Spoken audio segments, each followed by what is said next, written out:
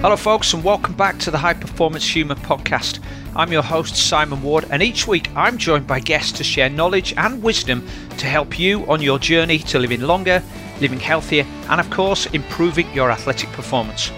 This week my guest is Mark Bubbs, author of a new book, Peak 40, in which he aims to share the new science of midlife health for a leaner, stronger body and a sharper mind.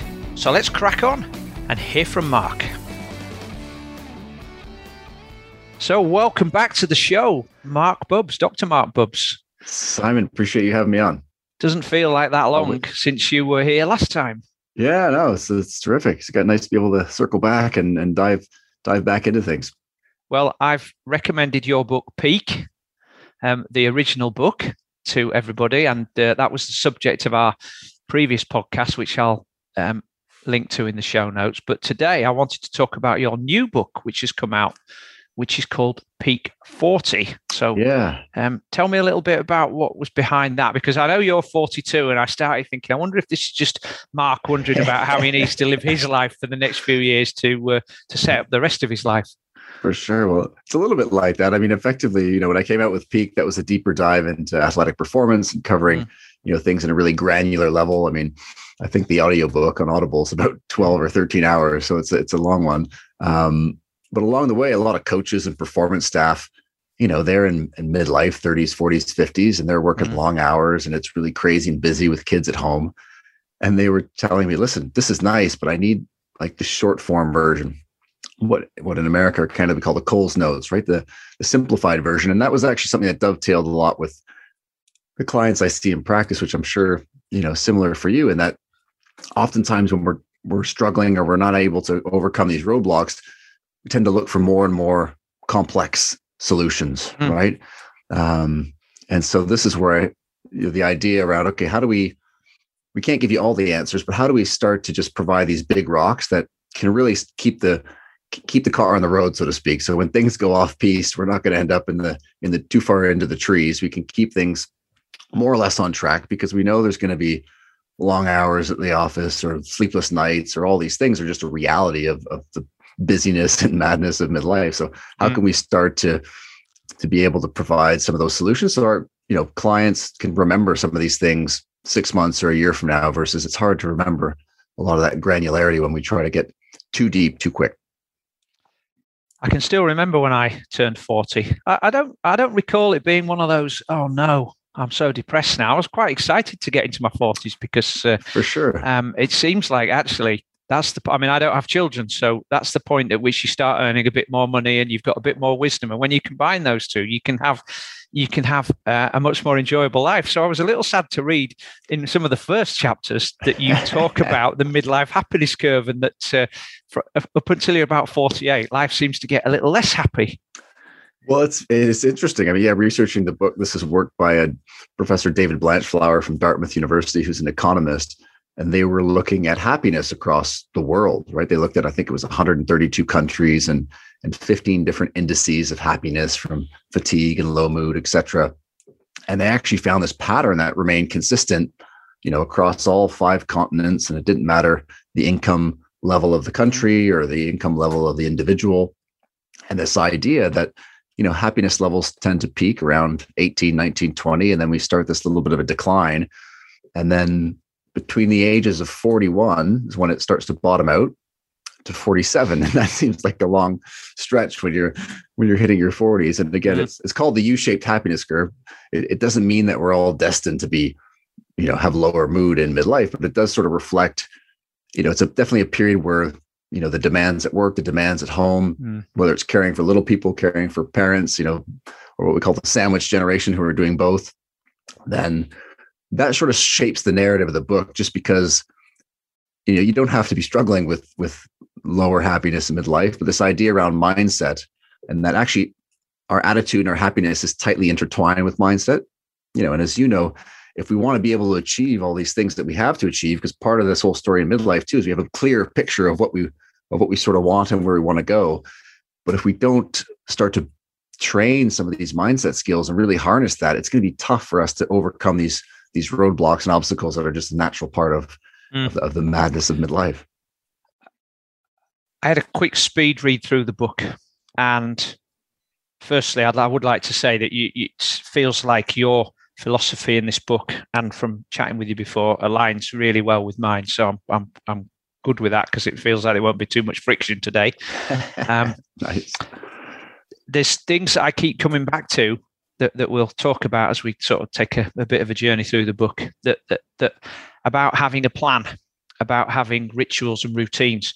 And I think if I can remember in my 20s and 30s, I just rolled through life. I used to go out drinking with my friends. I used to stay up late. I used to work out. I used to train hard, and when I say I trained hard, I used to push myself and smash myself every time, because back then, in my uneducated way of physiology, I thought, well, if I go hard today, I've got to go harder tomorrow to keep getting better. But it feels like once you get into your 40s, you really do need to have a plan if you want to enjoy the second half of your life.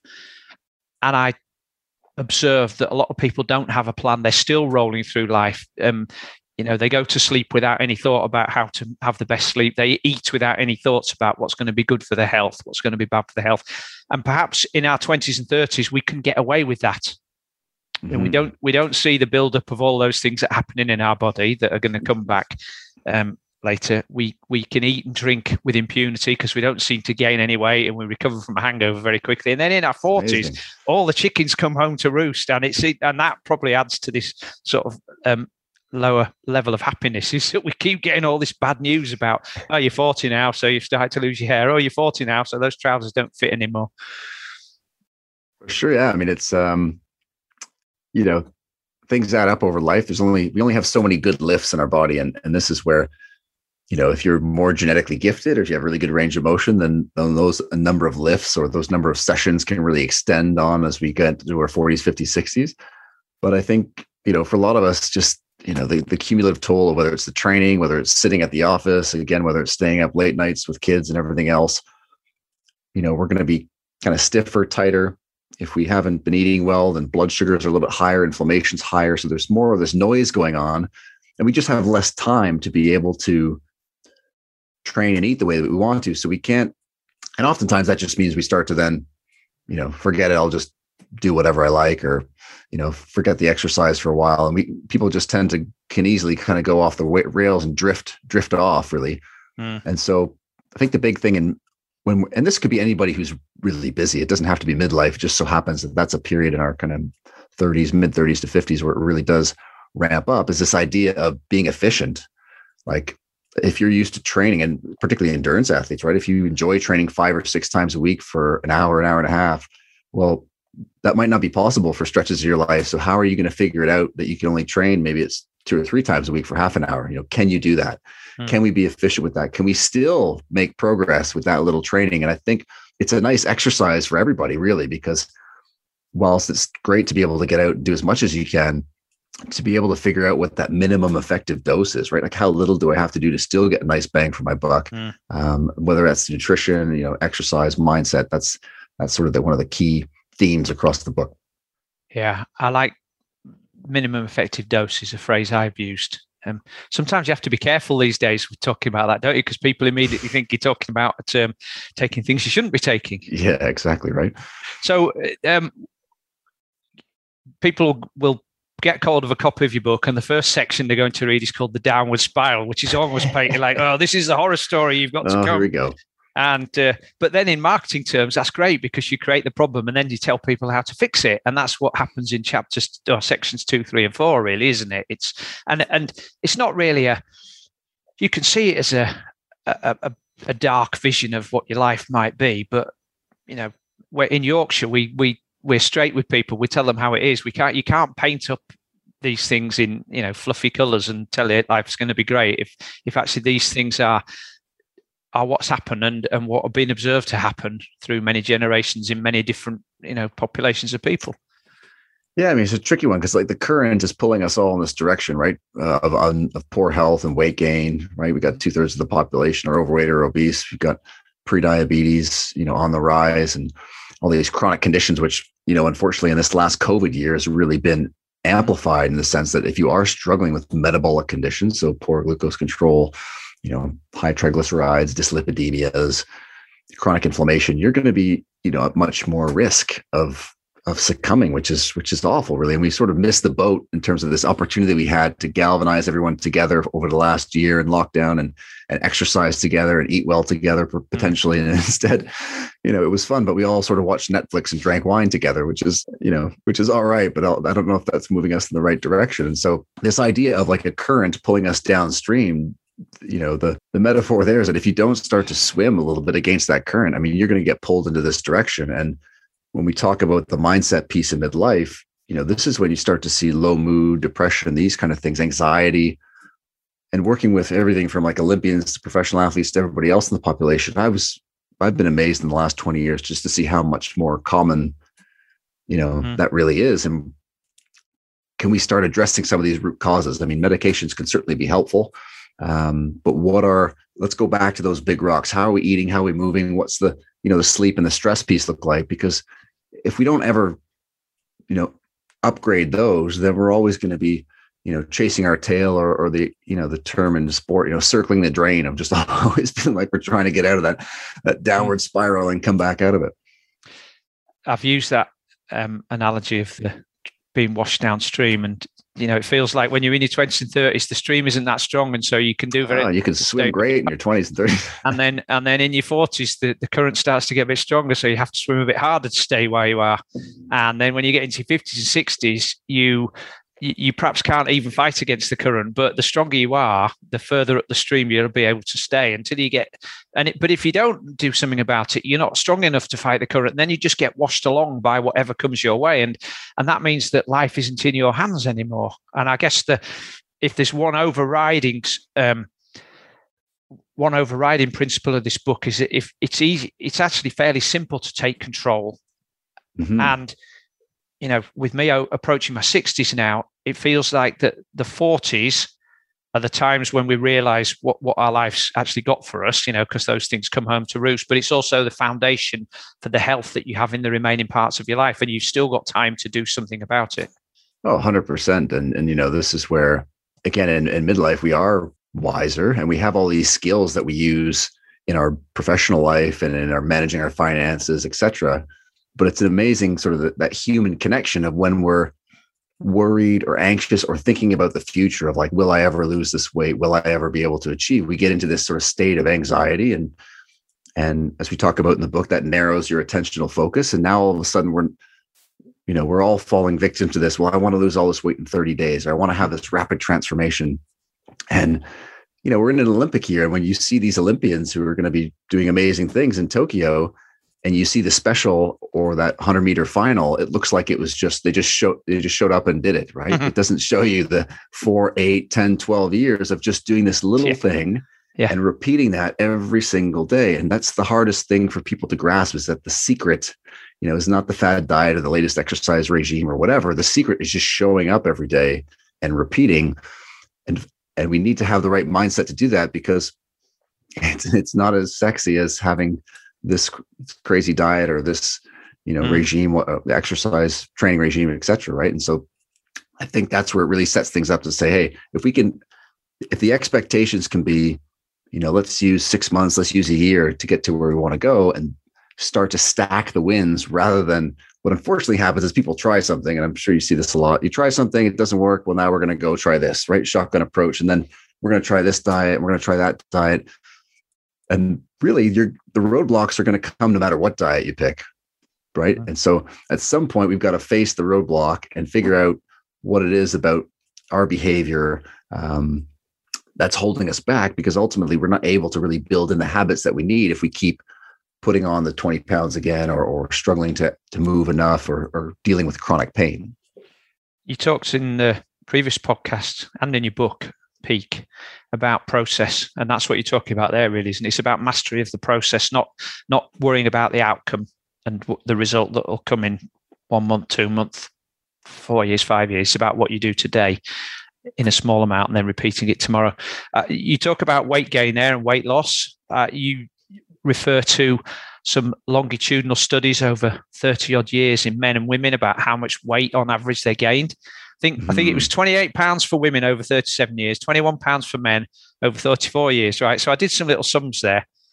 have you done the calculation and worked out how many calories those people are overeating each day to gain that weight? I haven't done that one. I mean, Dr. Kevin Hall's work had showed that, even just extra calories from snacking, which is in the order of 400 or so, it's enough to kind of justify that the weight gain that we're in. But have you done the calculation? Yeah, 40 to 50 calories a week. Yeah, and I suppose that's going to sort of, because we're using averages, it's going to skew things a little bit. But the theme there being that it doesn't take much. If we're gaining a little bit of weight over the course of every year, we don't sort of realize it, right? It's like the leaves changing in the fall. All of a sudden, they're not there anymore, and so that's the idea of it creeping up on us. Like you get to whatever age it might be, 40, 45, 50, and now all of a sudden, everything hurts. Or you feel a bit achy and you decide, no, I'm going to go back and I'm going to exercise again. And then the first session out, your knee goes, your hamstring goes, your back's sore. Now you can't train for 2 weeks. And that's that sort of like stop and start that, we really got to try to work around and to get around, because if you can't show up every day, it's really difficult to be able to hit those goals. And so, that idea of just gradually we're drifting off into this sort of moving less, consuming a little bit more, gaining weight. And with weight gain, we know blood sugars go up, inflammation goes up, your lipid panel. So your bad cholesterol will start to be affected, or your triglycerides. And so, that's that part of the story there. Well, there's a couple of things there. As a personal trainer, it always used to frustrate me that individuals would come in having followed this pattern of gaining 20 pounds over 10 years, but they had to lose it in 3 weeks because they needed to be in shape for this wedding. And you'll see this as well, where people come along and say, right, I've decided I'm going to run a marathon in 6 months from nothing. So they're going from couch man to marathon man in 6 months. And the stress that puts on you, the pressure in your head, the stress that it puts on your body to go from a standing start to that, regardless of what your goal is. And again, we're focused on the outcome now, aren't we? Rather than, okay, so what I need to do is by the time I'm 60, I want to have my weight under control and I want to have good blood sugar control. So it seems like we as influencers need to be emphasizing the long-term steady approach with the process rather than the short-term quick fix, which is what happens when people are trying to sell programs and make money out of it. That's the social media. As one of the experts who I interviewed said, it's like a fart in a hurricane, right? Everyone just, a massive amount of noise that we get is all about rapid transformation, which is completely at odds with what the best of the best are actually doing. And so it's so hard for people to make sense of those really disjointed messages. Yeah. Now, we talked about blood sugar, or you mentioned blood sugar and blood sugar control last time. In your book, you talk about constant glucose monitors. I've got one of those now. Managed to get a Dexcom, so I'm currently trialing that for a few weeks. In my mind, actually, blood sugar and blood sugar control and the sort of insensitivity that becomes of insulin if we feed it with too much refined sugars and processed carbohydrates, which we'll talk about later, is almost a more worrying problem than weight gain, because of what it can lead to, and because it's hidden and we don't really see it, because we can see that we put on weight, we can feel it because our trousers don't fit.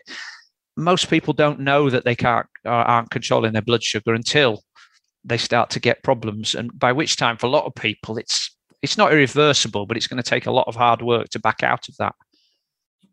Yeah, absolutely. And I think we do ourselves a disservice, especially, I appreciate that it's a common thing that people start to get up in the night to go urinate, right? But we start to normalize it. And that's not a good thing, because typically, if blood sugar levels are higher in our 40s and 50s, then we're going to go to the bathroom more in the evening and when we're sleeping, right? And nocturia. So having to get up and go to the bathroom. And if we consume a little bit of alcohol, even a glass in the evening, then that might lead to more urination. And so sometimes when we're, our GPs are seeing so many really sick people that when somebody comes in who looks quite well and just has a smaller problem, we tend to just dismiss it and say, well, that's common. Don't worry about it. But it's still a sign, like a little light on the dashboard of your car that says, hey, check the oil. Like we've got to investigate a little further here and see what we're doing from a nutrition standpoint. Are we getting the exercise in, et cetera? And, when we talk about nutrition, one of the themes of the book with being busy is that we can't be making food decisions all the time. Clients to typically want, follow a meal plan, or, wondering what I should eat for lunch or for dinner. obviously that'll happen initially, but we've got to start to automate some of these things. We've got to have some options that we just naturally, you get up, this is your breakfast, off you go, and you don't have to think about it. And trying to get that in our work week as best we can to become automatic, because, as we get more stressed and more busy, and as we get through the day, our compliance goes down. And so, one of the areas we talk about in the book is on late eating. And now over 40% of the calories we consume come after 6 p.m. Yeah. Right. That's not a good thing. And of course, it's great to relax on the couch, maybe watch some Netflix, have a glass of wine, but all of a sudden we don't realize how our environment starts to trigger these cues. And so now every time you relax on that same couch in front of the television, your brain is chattering at you like, hey, where's that nice bowl of ice cream or chocolate or beer, a glass of wine?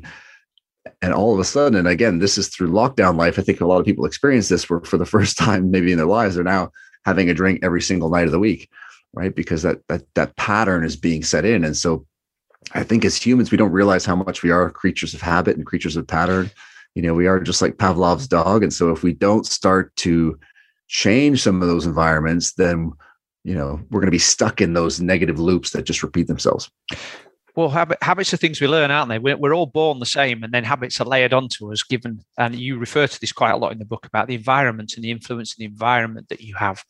Mm-hmm. As a nutrition coach, I think we talked about this before about the precision nutrition stuff I do. We talk about, it's not about giving people meal plans. It's just trying to get them to change their habits sometimes. And one of the biggest failings I think I see is that people don't plan what they're going to eat in a week. So they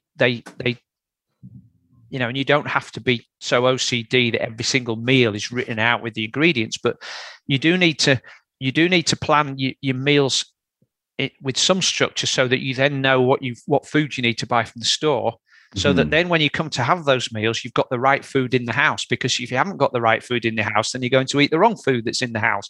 And John Berardi, I think he's a friend of yours, isn't he, John? Yeah, John, fantastic guy. He's regularly saying if there's something in your house, 100% guarantee that you will eat it at some point, right? So there's nobody who has the willpower to have a bar of chocolate in the cupboard and leave it there forever. It'll get scoffed at some point, usually on that week Friday night when you've had a couple of glasses of wine and you're watching Netflix. So and that's just to jump in, Simon, that idea of even willpower, like clients will always say, if I just had more discipline, if I could just have more willpower. And again, willpower and discipline are finite resources. We don't have an endless supply. And willpower is not why that Olympian's going to make it to Tokyo, in fact, right? It's once you go a little bit past discipline and you create the habits, you just do it automatically, and it doesn't require willpower, right? It's automatic in that subconscious. And now we can just, go and do it. And when clients say to me, well, I don't think I can do that, I say, okay, well, when you sit in your car, what's the first thing you do? You put your seatbelt on. Well, you don't even think about it. You're not inspired. You're not motivated. You're not disciplined. You've just done it so many times. It's an automatic reaction. And so we can all start to do those things in the positive direction, but we've got to, we definitely have to start, automating, but also taking off that negative self-talk of like, if I just had more willpower, I don't know why I can't do it. Why did I succumb to that? And these are just all human reactions. And so I think we need to start helping people take the pressure off themselves, because once we get into that negative, again, headspace, as you know, well, how do we then show up tomorrow and still have the enthusiasm to be able to keep going? I was going to come to this at the end, actually, but maybe we should do it now. You talk about sleep quite a bit. You talk about exercise. You talk about environment quite a lot. You talk about nutrition.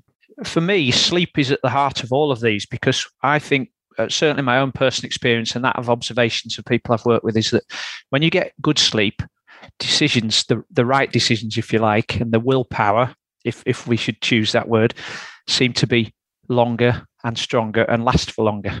100%. And when we don't have good sleep, then we tend to make, and there's an awful lot of evidence now. And I think we talked about wearing the Whoop before, and on a recent podcast, they were talking about doing some work with a guy who's developing a Whoop for the brain. And they've done some research which showed that when sleep was poor, decision-making was poor as well. And so that's when somebody says, I'll just have a couple of biscuits. I'll just have that piece of chocolate. When you're strong and you're on top of things, it's a lot easier to say no. And then, as you said, you build that habit. So no becomes an instant response rather than you having to think about that and go, right, if I just need to be strong and take some deep breaths, I can resist. Well, that's just it. I mean, if, talk about the autobiography portion of this book, it's like, having little children at home. I got 7, 4, and 2-year-old. So there's stretches of months where I felt like I was in the Navy SEALs. You get up at midnight, you get up at 2 or 3, you get up at 5, you're back up at 7. And this goes on for weeks and weeks and weeks. And you still got to do everything in your day. And to your point, I mean, that's where, of course, the mindset's going to be impacted, right? I mean, this is why we need to build those habits, because when life really starts to get amplified like that, not sleeping well, work's crazy, mental, emotional things going on, we've got to be able to have practice some of those things so that we can actually perform. Because, even in the book, we talk about what is the first thing we do if we have a bad sleep? Well, the next morning you want to have that cup of coffee first thing to wake yourself up. And really fascinating work by James Betts at Bath University around breakfast was this notion that after a really bad sleep, short sleep, if you have that cup of coffee, you get an exaggerated glucose response in the morning. Yeah. So even just delaying that, like giving yourself an hour and a half, 2 hours, have your breakfast first, maybe a green tea or something lighter before you push the gas pedal down and have that cup of coffee. It's just a simple thing that you can do that will then set you up to make better decisions through the day, because your blood sugar levels aren't going to be on that roller coaster of highs and lows. Yeah, the going back to the midlife happiness, you talk about emotions there and how much of an impact that has on it. And sleep has a big impact on emotions. Mm-hmm. You talk about routine quite a lot. If we, I did like in the last section of Peak that bit about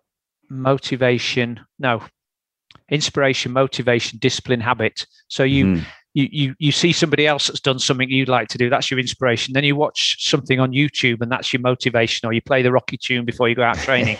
Yeah. And then you develop discipline, but over time, it's just the habit, so that you get up at 5 o'clock to go swimming. You don't even think about it. The alarm goes off, you get up, your swim bag's ready, you get in the car and off you go to the pool. Yeah. And I know, if you look at any of the elite athletes, people say, I don't know how they have the discipline to get up every morning. Well, like to your point, they don't. Well, they do, but it's a habit now. It's just like brushing your teeth. Nobody ever questions why you brush your teeth at 7 o'clock in the morning when you've got up, because it's a habit we built up since we were children. Yeah. It's like, are you really disciplined because you're brushing your teeth? And, yeah, I think on that note, to what you mentioned there, Simon, I think the other misnomer is that people think that the athletes are just bouncing out of bed with joy and happiness at 5 a.m. Like they're swearing under their breath, just like you or I. The difference is, like you said, they're not in their mind going, should I get up? Oh, maybe I'll stay in bed. Should I? They're just going to get out of bed and get on with it. And for the rest of us, that's always the moment of challenge. And of course, our compliance is highest in the morning. So as tough as that decision is at 5:30 a.m., that decision is really hard at 9:30, 10:30 p.m. at the end of the day, right? So let's finish off talking about nutrition then. You talk about several things. You talk about the NOVA system and how it's been criticized. But when I looked through that, I thought, well, this is very simple. And are people criticizing this because it's just too simple? Because we actually need, nutrition's complex, but it doesn't need to be complicated. And again, these transformation programs seem to want to make things really complicated. So you have to buy that program to understand it. When if somebody goes along to John Berardi and he says, well, what do I need to do to get in shape, John? Well, just eat real food, probably mostly plants, occasional meat, Yeah. And like, what is that it? Well, yeah, but it's taken me 30 years of observation and knowledge to be confident to tell you that. Well, that's it's, the human body is a complex system. And by definition of any complex system, we will never know all of the inputs and outputs, right? It's not like surgery even, or a computer algorithm where it's a binary ones and zeros choice. There's this infinite amount of inputs. And so, people are always going to be, especially at the academic level, right, questioning and trying to build it out. But I think the NOVA classification is tremendous in the sense that it reframes the question even away from the animal versus plant, which is sort of a little bit misguided as well, because really the question is like processed versus unprocessed, right? And the proportion of plants or animals that you want to include, hey, you can figure that out or work with a coach and figure that out. But if you're consuming more unprocessed stuff, as we see around the Mediterranean, right? The Mediterranean diet is the default diet of choice in medical circles. Yet when I look at the map, there's 20 odd countries there. So how is it this one diet, right? But the common themes when you look across those countries is this percentage of household spending on what we call ultra processed food, which to your point is that group 4, which is the stuff in boxes and bags. In the UK and Canada and the US, we're over 50% of everything we're eating is coming from this stuff, which is really high in calories, really low in nutrients. And when you go around the Mediterranean, it's like 13% in Italy and 15% in France and 10% in Portugal and whatever, 16% some odd in Greece. And to your point, yeah, so it is that simple. Eat real food, right? We sort of scared people off, even the question around animal protein and this and that. But I mean, to start with, let's just put more real stuff on our plate, and then we can have those other conversations as we go, because people will then naturally, as you eat more real food, your caloric intake goes down, and then you feel more satiated, and then you're consuming more fiber, so your blood sugars are more stable and more protein. All these things just happen as trickle down effects, and so one of the themes around Peak 40 is this idea of, let's give you one small instruction that then leads to all these side benefits, if you will, rather than giving somebody that sheet of 25 action items and say, hey, here you go. And clients oftentimes want that on the first visit. They want to feel like they're getting the most bang for their buck. So they want to have all these instructions. But really, we function much better when it's like, here's the one, maybe 2 things I want you to do. Go off and do those this week. Once you've shown me you can do them, well, here's next week. I'll give you another one, right? And you've got a bit like martial arts. You got to work your way up through the belts here. We can't just presume that we're going to be able to integrate everything all at once just because we could do that in our work life or whatnot. Mr. Miyagi, wipe on, wipe off. That's it. You got to wax on, wax off. Wax on, wax off. Going back to the unprocessed versus processed, you talk about that whole red meat myth. And when people hear research that's probably misstated, actually, that, yeah, if you eat too much red meat, it'll lead to cancer. But of course, your point is that if you're eating a steak from cows that have been reared in the pasture, grass-fed, versus those cows that are eating sausage meat that's been processed and it's the poorest quality. I mean, there's some research that was shared to me by Kevin Currell, who was the lead nutritionist for British Triathlon in the Olympic program. And processed meat takes 2 hours longer and takes longer to digest and creates more inflammation in the gut than really good quality meat. So there's nothing wrong with eating red meat. And in fact, if you follow Paul Saladino's carnivore diet, he'll say, well, actually, you should eat nose to tail if you're going to eat meat. And maybe that's the best diet for some people. But the point we should come back to here is the processed versus the unprocessed choice, isn't it? It's not whether red meat or vegetables are the best thing for you. Well, the interesting thing, Simon, when I do talks, even for doctors, I'll put up a food. I'll list all of the things in that food, but I won't tell you the name of the food. And then everybody votes whether that's a good food or a bad food. And then we put up the picture of the food. And of course, every time we do that with red meat, everybody votes yes. And then you show the picture of the steak and everyone's, sometimes gasping because we have all this oleic acid, olive oil found in meat. And of course, the quality of the protein and the nutrients. And so, yeah, the hardest thing around nutrition is you have all this emotional connection to a lot of the things that we eat. And that to a certain degree, that's good because it keeps us, that's one of the reasons why the European countries stick to how they eat, right? In North America, we're so easily swayed because we're a little bit removed from our cultural roots there. But yeah, to your point, I mean, if a food has one word as the ingredient, right? Like beef, egg, broccoli, you're not going to go too far wrong, right? You're going to have a lot of benefit, a lot of nutrients. As soon as that ingredients list grows and anything that you're eating, then the likelihood is it's going to be worse for you, right? And so, and this is one of the reasons why even when we look at, a plant-based burger as this healthy alternative, a burger is a burger, right? The plant-based burger has 35 ingredients as well. Now, I was vegan 20 years ago, so I totally appreciate the benefits of eating more vegetables. But hey, let's eat some lentils. Let's have some beans. Let's actually eat some tofu or some tempeh in your diet rather than going, if you're plant-based, going straight to the processed stuff. And so, yeah, that's the big take-home message there. I mean, if it's got one ingredient, go for it. For the most part. I can't remember who it was who said if if it's got ingredients in that your grandma doesn't understand or doesn't recognize, then you definitely shouldn't be eating it. Well, that's just it, isn't it? It's like that idea of intelligence versus wisdom, where it's like all of a sudden, all these things that are the science is telling us what to do. And you look at the plate and you think, geez, I think this is just what my grandparents were doing. And, they didn't sort of know any better, but that was just what was natural and what you raised back then. And it's like, we can make this thing, to your point, more complicated than it needs to be.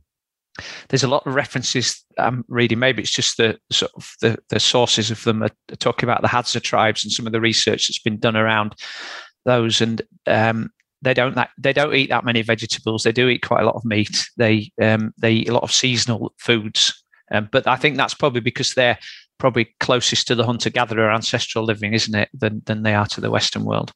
Yeah, and the Hadza actually eat a heck of a lot of vegetables as well. Like they eat in the order of 80 grams of fiber in a day, which is, 5-6-fold what the typical person would eat. So I think that's where, again, when we look at a lot of these ancestral populations, these hunter-gatherer populations that are still around, you have a huge sway in terms of the diet. You go from the Inuit in the far north who are really having, high meat, high fat, very low carbohydrate, all the way to the more equatorial, tribes which are consuming animal protein, but still a lot of vegetables. And it's interesting on that note, because there is no tribe to anyone's knowledge that's existed that's just only plant-based, right? There's always been some type of animal, and that's just to do with the ability for food security, right? If you've got a cow, a goat, chickens, then you're not dependent on that. If that crop goes bad one year, you're in trouble. Perfect example of how environment influences what you do, really, isn't it? Then that is if you live in an equatorial climate where it's easy to grow or pick fruit and vegetables, that's fine. But when you live somewhere where 75% of your year is under ice, and you can only catch seals or fish, then and vegetables aren't around, then there's not going to be any vegetables in your diet. Well, that's the thing too. And vegetables are obviously full of vitamins and minerals, but one of the things we tend to forget, and one of the key themes of the Peak 40 is this idea of set your protein. Like, let's get your protein to a certain amount. Let's repeat it through the day. And then you can sort of forget about it. You can let it fade to the background and now shift your focus onto other things. And we tend to forget that as you increase your protein intake, your vitamins and minerals, your intake of micronutrients goes up along with it. And so it is like eating a multivitamin, and that's definitely if it's animal-based, but also if it's plant-based as well. Yes, well, there is that theory, isn't there, that if you're eating fish or particularly cows that are grazing, then they're just the middlemen for all the vitamins that we get from the vegetables we eat, because they're consuming them anyway, and then we're getting them along with the other proteins and amino acids. 100%. That upcycling, I mean, they're noshing on grass for 14 hours a day, so it's better them than me.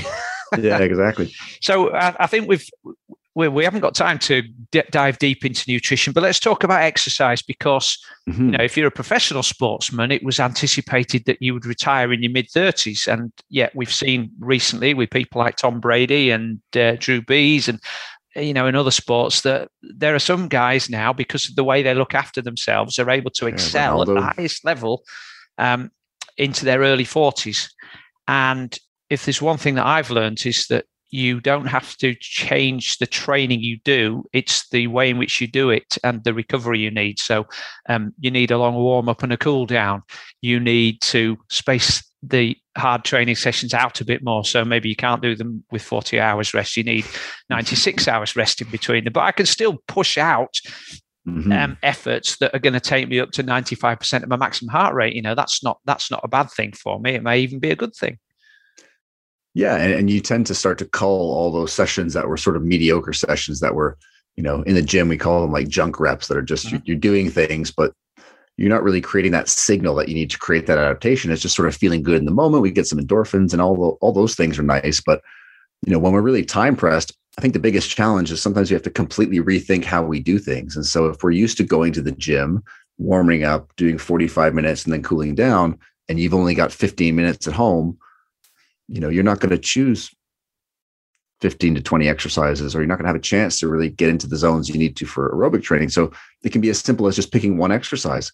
Like, all right, you got 15 minutes in the morning. Let's do some squats, right? Let's do sets of 10 or 15. Let's repeat those every minute, maybe on the minute for 8 or 10 minutes. And that's it. There you go. Boom, boom.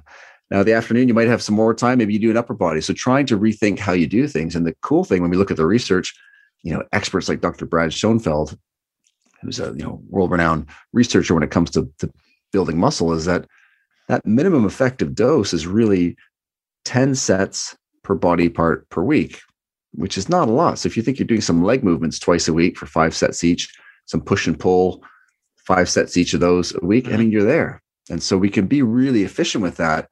And then to your point, if we want to have obviously that fitness and cardiovascular training, because, that's so key for glucose control, supporting insulin sensitivity.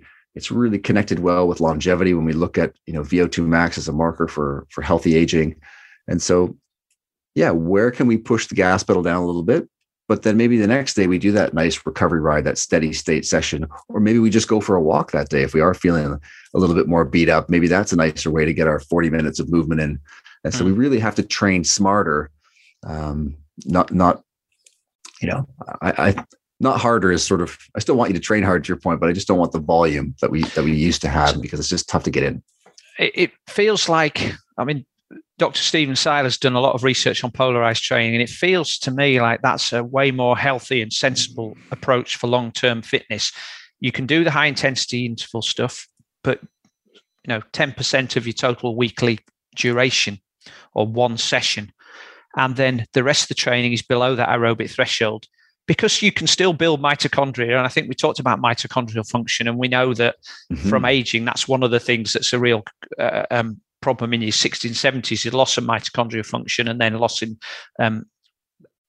functional fitness and health. You can build mitochondria with training at 60 to 70%. So you can do a brisk walk and that's good enough. You can do that sort of 2-hour bike ride with your friends, but also training like that doesn't create the oxidative stress you get from working in the threshold and burning glycogen. So you recover a lot more and there isn't as much muscle inflammation. Yeah, and you can do it without having to overfuel too, because I think one of the things, and we talked about that more in Peak as well, but this idea of like, well, now we're doing all these intense sessions, and now all of a sudden we think we're going to need all this simple carbohydrate to support those sessions, and so as we age, our glucose control does get worse. If the healthier you are, that progression's is more gradual, and then if the more overweight or in the poor health you are, then that becomes more pronounced, and so. Absolutely. I think when we look at those hunter-gatherers, they're walking 8 miles a day. They're actually sedentary for a larger portion than what we would think, but they do have these periods of an hour, sometimes 2, where they're quite vigorously active, whether that's climbing trees to get, honey or hunting or whatever it might be. And so that idea of polarized, I think really works well. And it also works well in our ability to embed that into our day, because I think for a lot of people, we don't want to feel like everything is, and this obviously with this podcast and a lot of our groups, exercise does feel great and people love to do it, but there's a huge swath of the population that feels just like extra homework. It's like an extra thing on their to-do list. It's adding more stress to say, I need to get exercise. When really you can also say, okay, well, I want you to walk 20 minutes in that direction, get your coffee and walk 20 minutes home. You can call it something else, but you're still achieving that outcome that we're after, right? I can't remember who did the research, but that it's around this idea of the active couch potato. We get the people who train for an hour in the morning, but then because they've done that, it's almost like, well, I've done my exercise now, so therefore I can afford to sit at my desk all day. And in the meantime, the people they would consider to be their sedentary colleagues are just shuffling around, going from this floor to that floor, going to get their coffee. But when they've summed it up throughout the day, the people you would consider to be the sedentary colleagues that don't work out actually do more exercise accumulated than the people who work out in the morning. And the fact that they're adding little bits together has all sorts of other side impacts on, cholesterol clearance and things that happen in your cardiovascular system and in your blood system. So, and then I think, again, the Hadza tribe, they worked out that there was a maximum amount of calories that your body will burn in a day. And so you'll have done this, is if you go out for a 4-hour walk, that's it. Then you come back, the grass is going to have to grow longer. The windows are going to have to stay dirty because you're just going to sit on the couch and watch the ball game. Whereas if you're less active and in small amounts, you tend to accumulate more activity throughout the day. Embedding the best predictor of maintaining that healthy weight, to your point, isn't actually what you do in the gym. It's how much daily movement you get, right? And so that idea of embedding things in your day, carrying your groceries home, walking to work, cycling to work, parking further away, whatever it is that you can do to embed that, taking walking meetings, listening to podcasts as you walk, like these, we need to move a little bit more. And you see you see a gradual progression towards that. But unfortunately, again, with lockdown, Zoom's great and these things are great, but it's like everyone's now sat down 8 hours straight, right? There's not even any getting up to go to the water cooler or have a chat with your colleague. And so I posted one on my Instagram. It was this idea of working from home is great, but are we actually working from home or are we living at work, right? Like, it's like, where are these boundaries now? Because now you're just, it's all around you. And so that's, again, back to this whole mindset piece of, because again, as we've seen through the lockdown, mental stress and anxieties and all these things are definitely, they were already on the rise, but now really, a point of concern in the general population. Well, we can segue two things there. You've talked about movement, and a well-known connection for both of ours is Dr. Kelly Starrett, who wrote the book Supple Leopard, which my computer's balanced on right now to get a better shot. Kelly was on another leopard. Yeah, stiff penguin in the mid 40s, but you got to get back to the supple. That's leopard. Right. Kelly was a guest on the show, and it was fabulous. And we talked a lot about movement. And I also had a podcast with a gentleman called Shane Benzie. I don't know if you come across Shane. He coaches running, but he calls himself a movement coach because his premise is that actually, if you want to run better and run faster, you need to move better first. You don't just need to go and do intervals, which is a great concept and just looking through a different lens, really. The problem. And Kelly's also written a book called Stand Up, I think, and so I'm standing here at I had a stand-up desk, but I was inspired by Kelly to get myself an anti-fatigue mat and try and spend as much of the day standing up and just moving around to different work positions, which is something you mentioned in your book, isn't it, about sitting cross-legged, lying down and doing some cobra stretches from time to time. Just getting on the floor, like it's we sit on the couch, unfortunately, in our chairs at the office, and in the car we're sitting, and then it's like, okay, it's time to relax. Now let's sit on the couch. And, as all of a sudden now hip flexors are getting tight. Hip rotators are getting tight. And now the low back's getting beaten up. The T-spine, the middle of the back's not moving the way it normally does. And this just makes it so much more likely for us to get injured when we don't have that capacity to move the way we need to. And so, it is interesting how sitting cross-legged on the floor might feel really uncomfortable for most of us, or a lot of us, when we first start, but you chip away at it. And, maybe it's just in the commercial breaks when you're watching your show and you're relaxing, or whether you dedicate 10 or 15 minutes. But if you actually do that, you stand up, now you feel a little bit lighter, right? You feel those joints start to feel a little bit better. And it, as you get movement in those joints, that synovial fluid's moving around and starting to provide some nutrients to help to heal that joint. And now, once we start to feel a little bit better, hey, it's a heck of a lot easier to then say, now I feel like going out to do that training session or that run or that walk. Whereas if you're always dealing with chronic pain, it impacts you from a movement ability side, but it also ends up impacting you from a mental standpoint, because it just becomes such a burden to have to deal with that every day. Well, even the act of sitting on the floor, to start with, it's uncomfortable, which means that rather than what happens when you're sitting in your chair where you're in the same position for hours because it feels comfortable, you do actually have to move into a different position. You have to move into a kneeling position, or lying on your back, or lying on your front, or just standing up to stretch your legs. And so you are creating more movement. I feel like in my house now, I only have a sofa and an armchair for guests, because I do, if I am watching the telly, I tend to spend most of the time on the yoga mat. So I can either get rid of those, but then when my guests come round, they'll all have to join me, and I'm not sure they'll be good with that one. There's moments where sitting's still good, but let's wrap up then, Mark, because I know you've got a lot to do today. Couple more things on exercise. Hot versus cold, that's popular. Wim Hof's got a lot to answer for, but there's been a big movement towards cold water immersion and open water swimming through the winter recently. But we don't need to go to those extremes, do we? We can just do hot and cold showers alternating, and just giving ourselves that exposure is good enough, really. Yeah, I mean, exposure to these kind of extremes is really, something that our bodies have been accustomed to for, hundreds of thousands of years. That's how we evolved. And so there's some really tremendous research. Mike Tipton here in the south west of the UK has done some tremendous research on those cold water immersions. And you do get this, initial response, this adrenaline response where the heart rate goes up and the ventilation rate goes up and adrenaline goes up.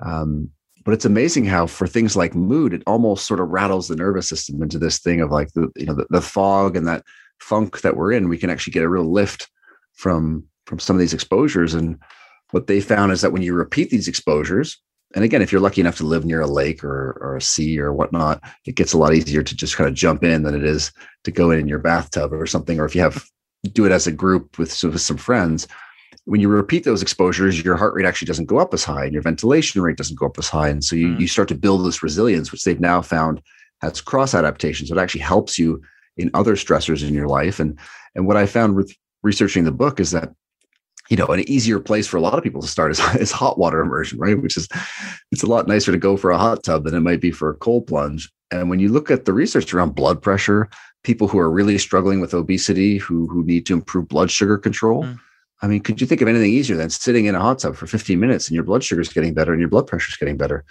And it's so effective that they're using this now as an intervention for people who are, they're unfit, so they can't exercise. And this is, becoming more of the first line therapy in order to then get people healthier, to get them moving. And so, whatever aspect people want to do, and you can certainly do it with the showers. I mean, I think if you can get submerged in the water, you'll probably amplify your benefits. But yeah, it is amazing how it can really start to kind of shift even the mindset when we get these real exposures, particularly the cold one, because it does almost sort of, it does rattle that nervous system and we feel a different sensation than what we normally would do.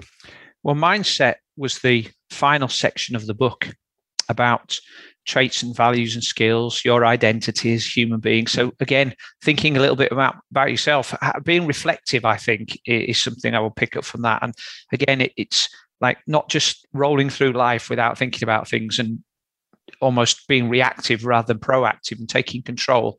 And the first thing about taking control is, what sort of person am I?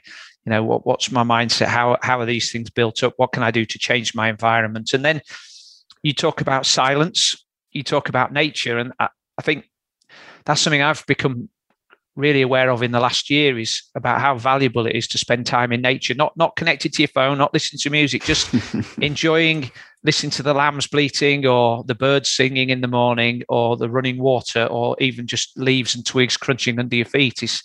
There's an awful lot of research about how that has a positive impact on mental health and your sense of well-being.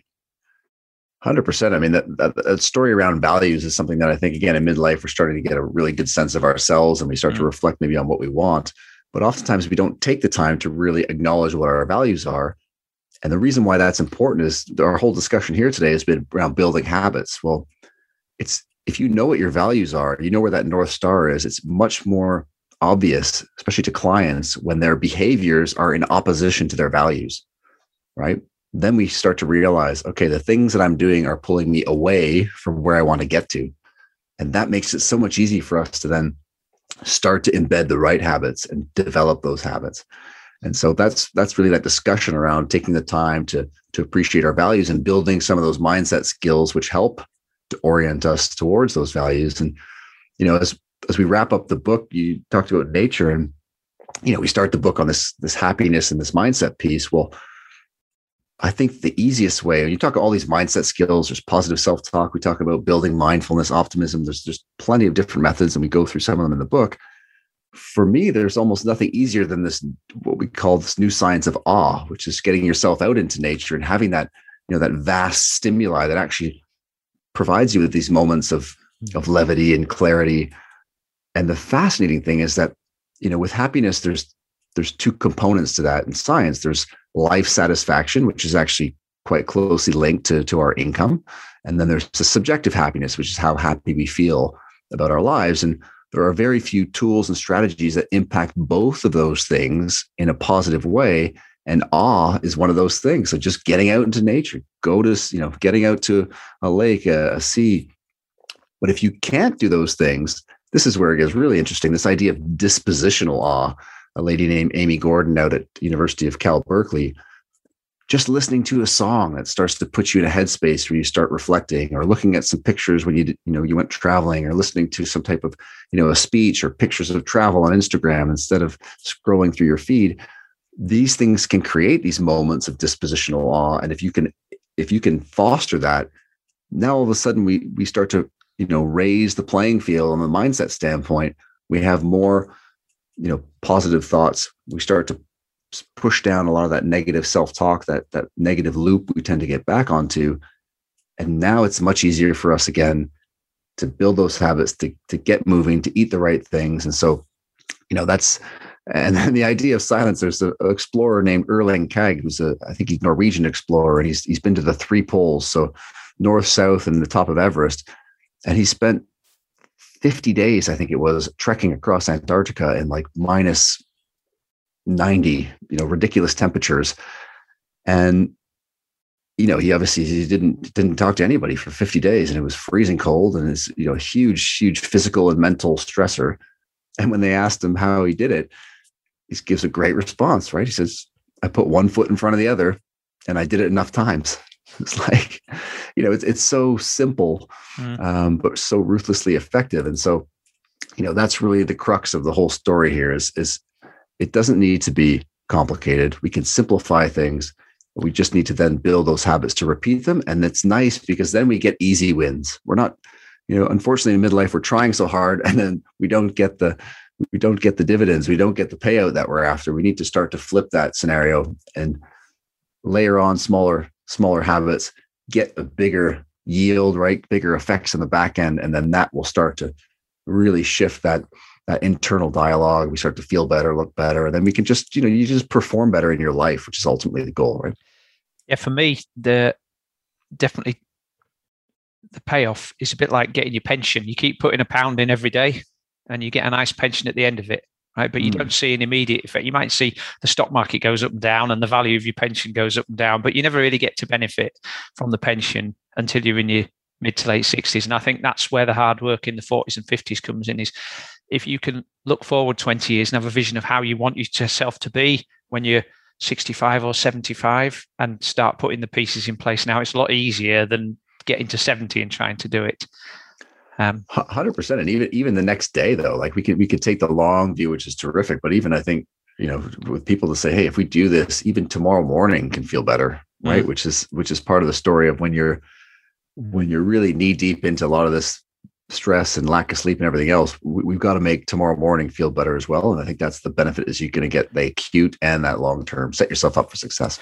So speed reading through the book, as I said I did, but I think I came up with some things that are like a bit of a strategy. It seems to start out with mindfulness. We talked about that beginning. We've looped back to the end about, being aware of where you are in relation to your values and getting habits that get you back to your values and identity.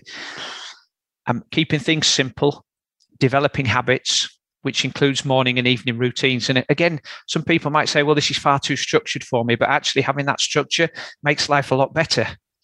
So it's worth the effort.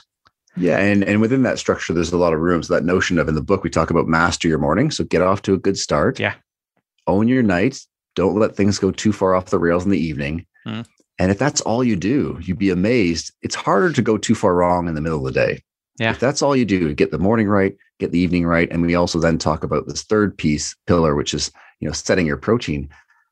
If you can start to adopt those fundamentals, it is amazing how you can really start to make progress without having to overhaul your life or make too many, follow a strict regime. That would be like a journey, wouldn't it? Where you start off from here in the morning and you've got to get there in the evening. When you've got those 2 points, it's difficult to take too many detours out of your way.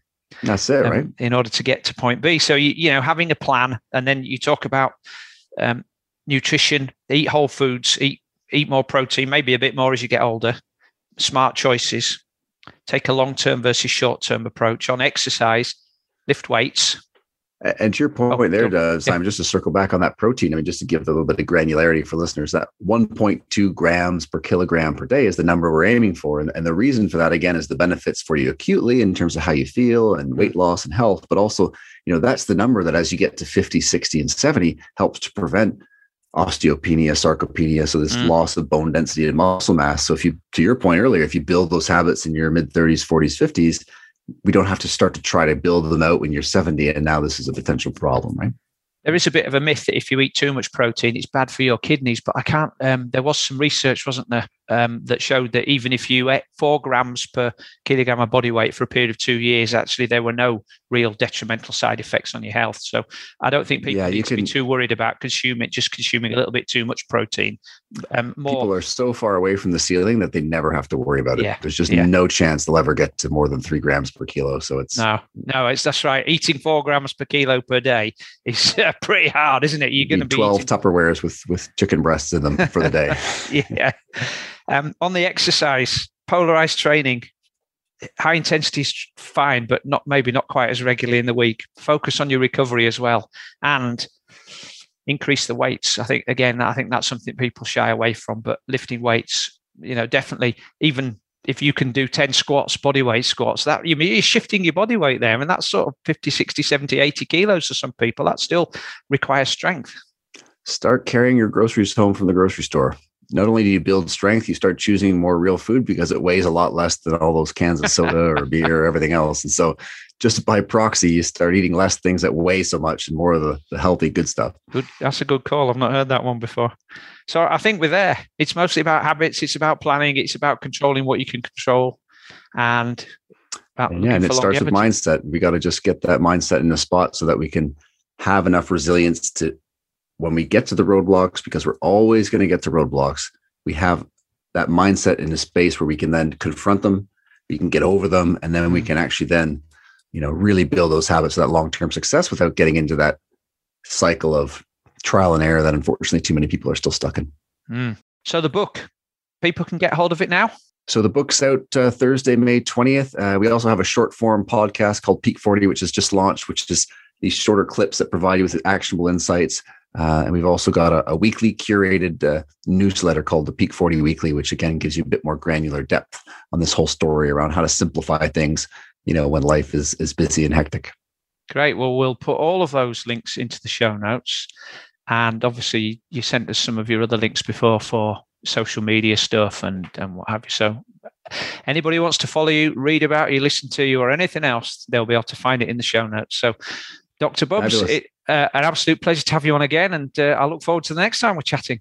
Oh, always a pleasure, Simon. Appreciate it. Have to get you down here to the coast and get some training in as well. Certainly will. Okay. Take care, Mark, and listeners. Thanks again for being here. We'll see you again next week. Bye-bye. Thank you to Mark for joining me for a second time on the High Performance Human podcast. You can find links to everything we chatted about in the show notes below. Next up, I have 2 actions for you. I would really, really appreciate it if you enjoyed this podcast to please hop onto iTunes and leave a rating and, more importantly, a review. Alternatively, or if you're feeling exceptionally generous, please could you go onto your favourite social media platform and share the podcast with as many friends as possible. Okay, that's all for this week. I'll be back in 7 days' time with another great guest, but for now, stay healthy and stay focused on being a high-performance human in every aspect of your life.